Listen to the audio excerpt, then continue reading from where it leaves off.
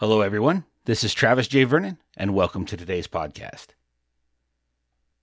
As a kid at a young age, I had a Field and Stream magazine subscription. I could not wait every month for that new magazine. Part of that was the anticipation, setting up ideas, things that I wanted to do, hopes and dreams, and it really started me at a very young age with a bucket list. Like many people, my youth was pre-internet. We weren't able to type in a random phrase or a question or a topic and have millions of responses immediately. The high school I attended had a pretty good library, and as a youth I would go to the library and they had a whole bunch of the Boy Scout Merit Badge books.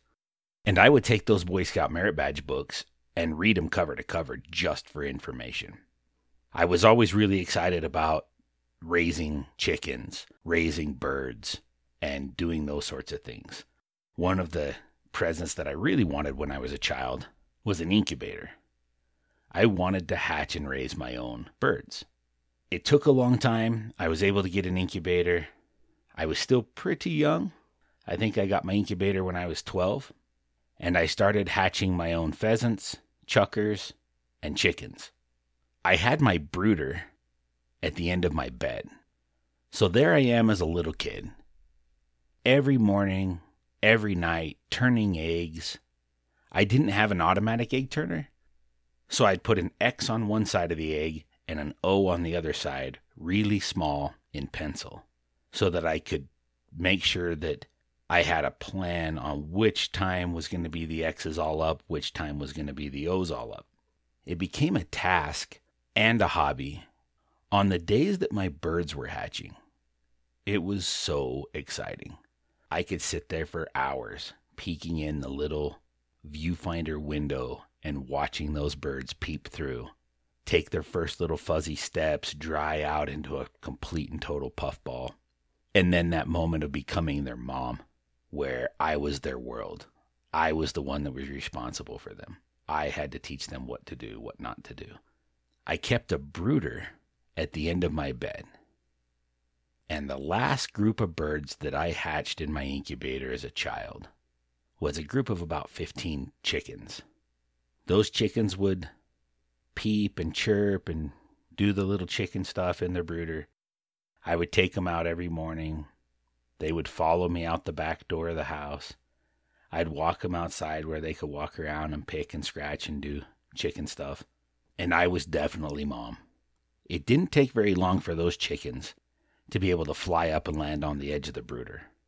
As soon as it was light enough to see, they would be on the edge of the brooder and start chirping and making noises so that I had to get up and take them outside. When that group of birds went into the coop, they were always the most friendly chickens I've ever had. I could go down. I had a stump and some other structure in the coop that they could fly around and perch on. And as soon as I would get down to the coop, they'd get excited. I'd sit down on the log. They'd fly up and land in my lap, land on my shoulder, and just hang out with me. Super cool birds. And then I had a moment where I had to grow up pretty quick. One night, my sister came running down the hall, woke me up, said, "It sounds like there's something in your chickens." So out we go, run down to the coop, and sure enough, there was a great big mink in the chickens, and it had messed up every single one of them. I guess I should have warned my sister, because as soon as the mink was clear of where the birds were, I shot it with the 20 gauge shotgun. That scared her pretty bad, especially since she was the one holding the light, and she immediately went back to the house. I realized that most of my chickens were pretty hurt. Every chicken that wasn't dead was at the point of needing to be put down. And that was pretty tough for a kid. I had to go up and get my .22, come back down, hold the flashlight, and put down my own birds. That was a pretty tough day. That was a tough experience. And while it was tough on me as a kid, at the same time, it taught me a lot of life lessons. I understood the circle of life pretty well. And sometimes there's tasks you just have to buckle down and get done because it's the right thing to do. But even still, I love raising birds. My wife and I have 13 chickens, fresh eggs every day. I enjoy birds. Each one of them has their own unique personality, and they're just fun to have around the house. There's nothing quite like, though, turning your own eggs and hatching them in an incubator. Maybe all of that started from seeing those advertisements in the back of Field and Stream for Murray McMurray, a poultry catalog. I looked forward to getting that catalog every year and having these dreams of what kind of birds I was going to get. The Easter egg laying birds, the feather-footed birds, the bantams. No different than getting the seed catalogs for your garden. And I think it was at that young age that I really started to develop my own bucket list. Those items that I wanted to do in life. Those things that I wanted to see. I became enamored with caribou. Reading the stories about caribou, seeing the different people go on hunts, the migrations. I went to Alaska when I was 16 to fish with my dad. And I remember how neat it was to see road signs that were caribou crossing or moose crossing and thinking, wow, that's pretty cool. And since then, I've always desired to go on a caribou hunt. One day I'll make that happen. That's one of the things that's on my bucket list. Something I feel that is important when people are planning a bucket list, whether you're going to go fly fishing, hunting, experience a new place, go visit a national park, or visit another country. We tend to put these high expectations on both ourselves and the experience and what needs to happen for us to enjoy it. A version of perceived success versus the actual success. Going on a fly fishing trip in the mountains for me is success in itself. It's an experience. We've left the house. We've left the city. We're in the out of doors. And we're pursuing trout in their native habitat. Catching fish is outstanding. I love doing it. But the trip isn't successful just because you caught fish. It's not successful because you're outside. It's not successful because of where you are. But it is successful because of all of those things. It's all of the little things that happen on the trip, that happen on the experience, that bring it together to make it a success. There were times in my life that I would focus so much on hunting really big deer or hunting really big elk that I started to lose the reason I hunted. And I'm not saying hunting big animals is a bad thing. Not in the slightest. Hunting the most elite is a journey. Sometimes it's just being in the right place at the right time. But you can't be in the right place if you're not outside. You can't be in the right place if you're not where they are. And it's all the small interactions that you have throughout the season that give you that education. My bucket list has morphed from very specific tasks to go fishing. In attempting to catch different state fish, which is part of my bucket list, I want to be able to try and catch as many state fish as I can, which makes Hawaii kind of a difficult thing to do. But you guys can look up the Hawaiian state fish. It has helped me open up my perspective to a much broader scenario. So I guess in essence, I had made my bucket list so dependent on things out of my control that it was becoming difficult and not even fun. For quite a while, I didn't really even have a bucket list. I was focused on my job, focused on school, and then I had one of those epiphany moments in life where I was able to really analyze the things that I enjoyed and what made me happy. That moment came when I was having dinner at my parents' following my second divorce, and I had just taken some time off. I went back to being a full-time fly fishing guide for the summer at the place I guided when I was going to college. It was how I paid my way through college, in fact. And I was sitting at the dinner table with Mom and Dad, and we were just telling stories and having a nice time. And I was talking about my day and some of the things that had happened on the river.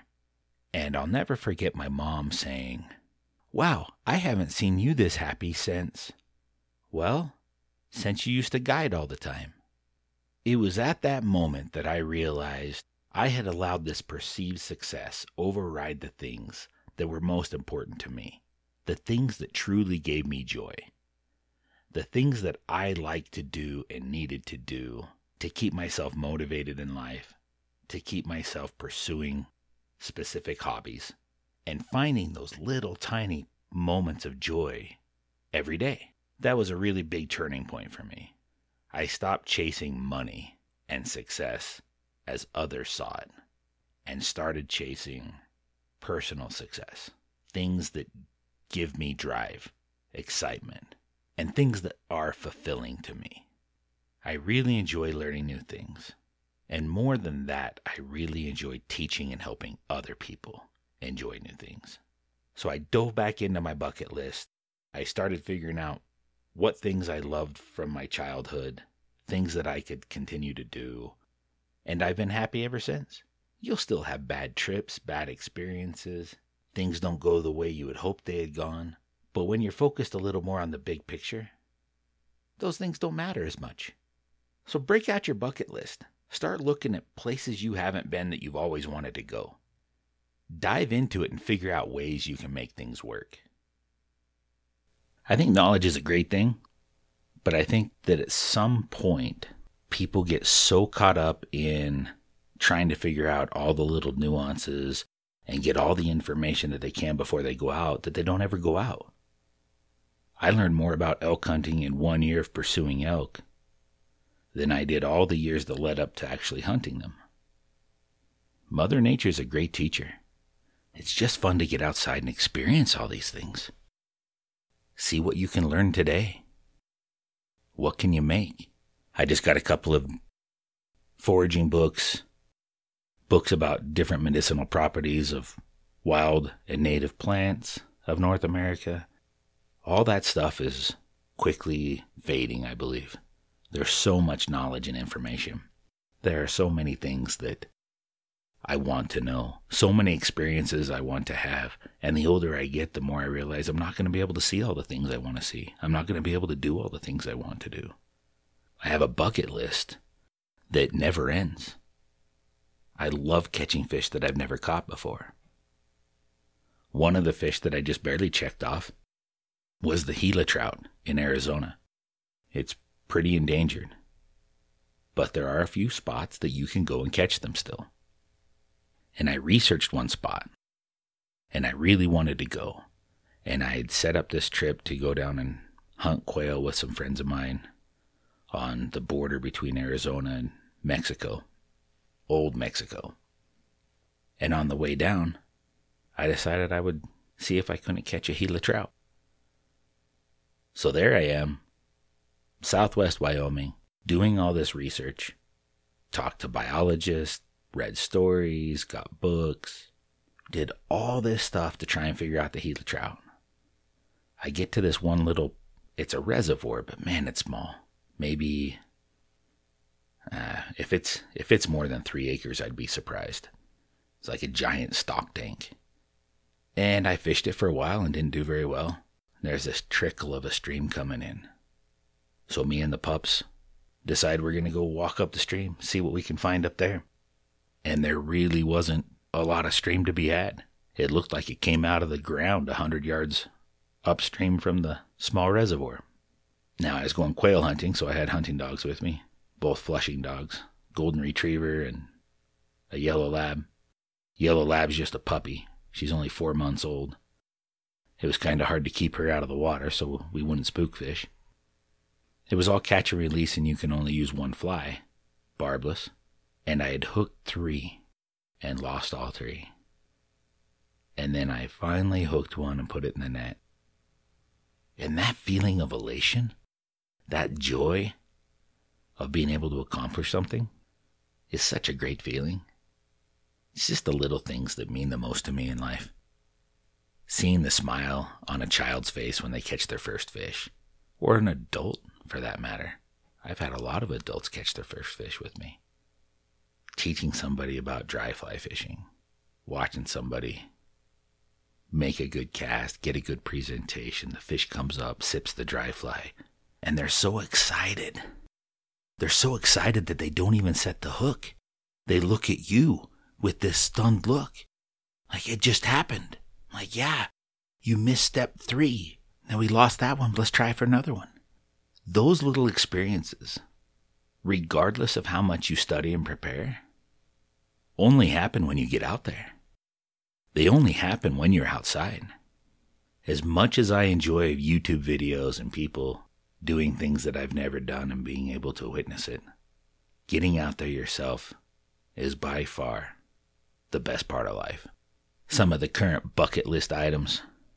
I still haven't landed an Atlantic salmon, so I plan on doing that this year. I also want to catch all the native cutthroat trout of the West. There's still a fish in Arizona I wasn't able to catch yet, the Apache trout. I also want to catch the Rio Grande cutthroat in New Mexico.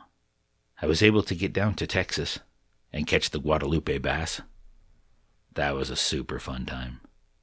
So I guess the morals of this podcast today are get outside, go do things. Go check off some bucket list items. Do some research, but don't get so caught up in the research or caught up that you're going to fail or that you have to have all this right equipment, the best camouflage, the best fly rod. Just go do it, experience it, and enjoy yourself. You're never going to have enough time to do everything you want to do. If you don't have a bucket list, start a bucket list.